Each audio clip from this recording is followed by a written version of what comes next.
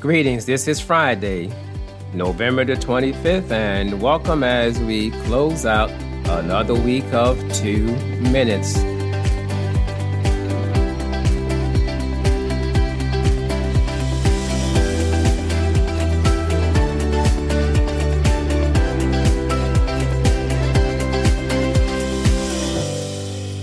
Our text for today will come from the last book in the New Testament, Revelation, chapter 21, verses 1 through 4, where it says, "Now I saw a new heaven and a new earth, for the first heaven and the first earth had passed away. Also there was no more sea. Then I, John, saw the holy city, New Jerusalem, coming down out of heaven from God, prepared as a bride adorned for her husband. And I heard a loud voice from heaven saying, Behold, the tabernacle of God is with men, and he will dwell with them, and they shall be his people. God himself will be with them and be their God. And God shall wipe away every tear from their eyes. There shall be no more death, nor sorrow, nor crying. There shall be no more pain, for the former things have passed away." Richard Baxter was a very effective pastor in England in the 1600s. His whole adult life was spent battling one disease after the other. He was harassed by a constant cough, frequent nosebleeds, migraine headaches, digestive ailments, kidney stones, and gallstones.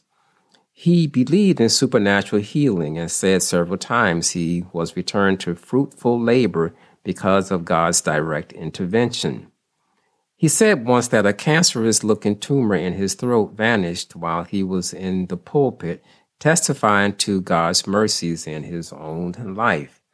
Yet bodily suffering was with him to the end, and he once said that from the age of 21, he was seldom an hour free from pain.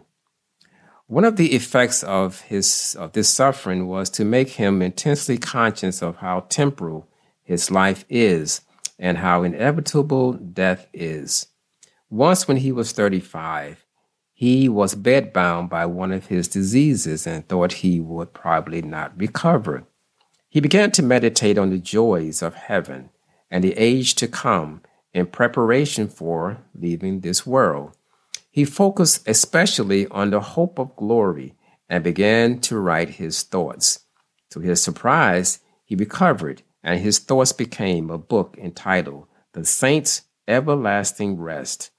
He took up the practice of meditating on heaven a half hour each day because of the powerful impact it had on his life.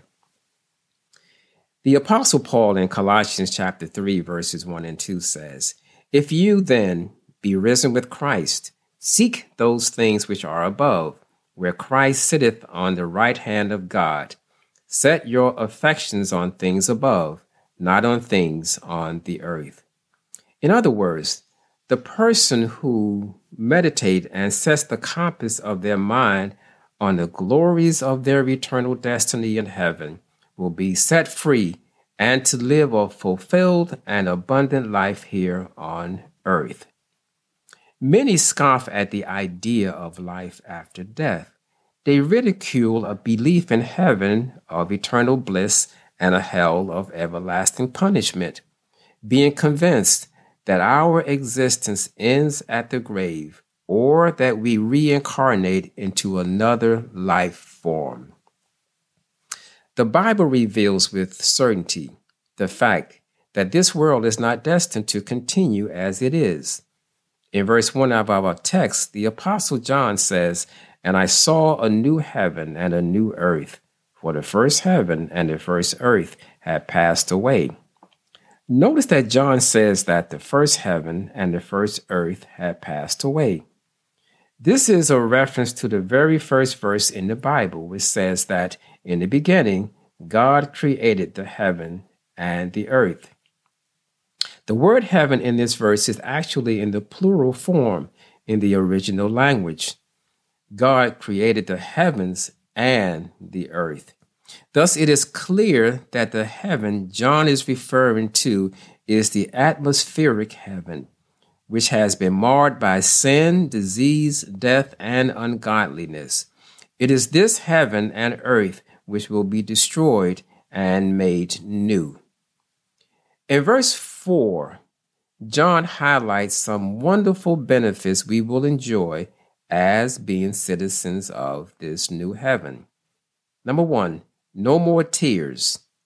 The shedding of tears is a unique human method of expressing emotions such as sorrow, pain, despair, and disappointment. It says that God shall wipe away all tears. If there would be any tears in heaven, they will be tears of joy. Secondly, no more death. All of us have an appointment with death. Death is the result of Adam's transgression in the Garden of Eden.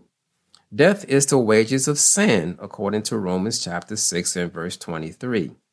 Death is the messenger sent to call the believer home to live in the presence of God, or the unbeliever to live in eternal damnation apart from God.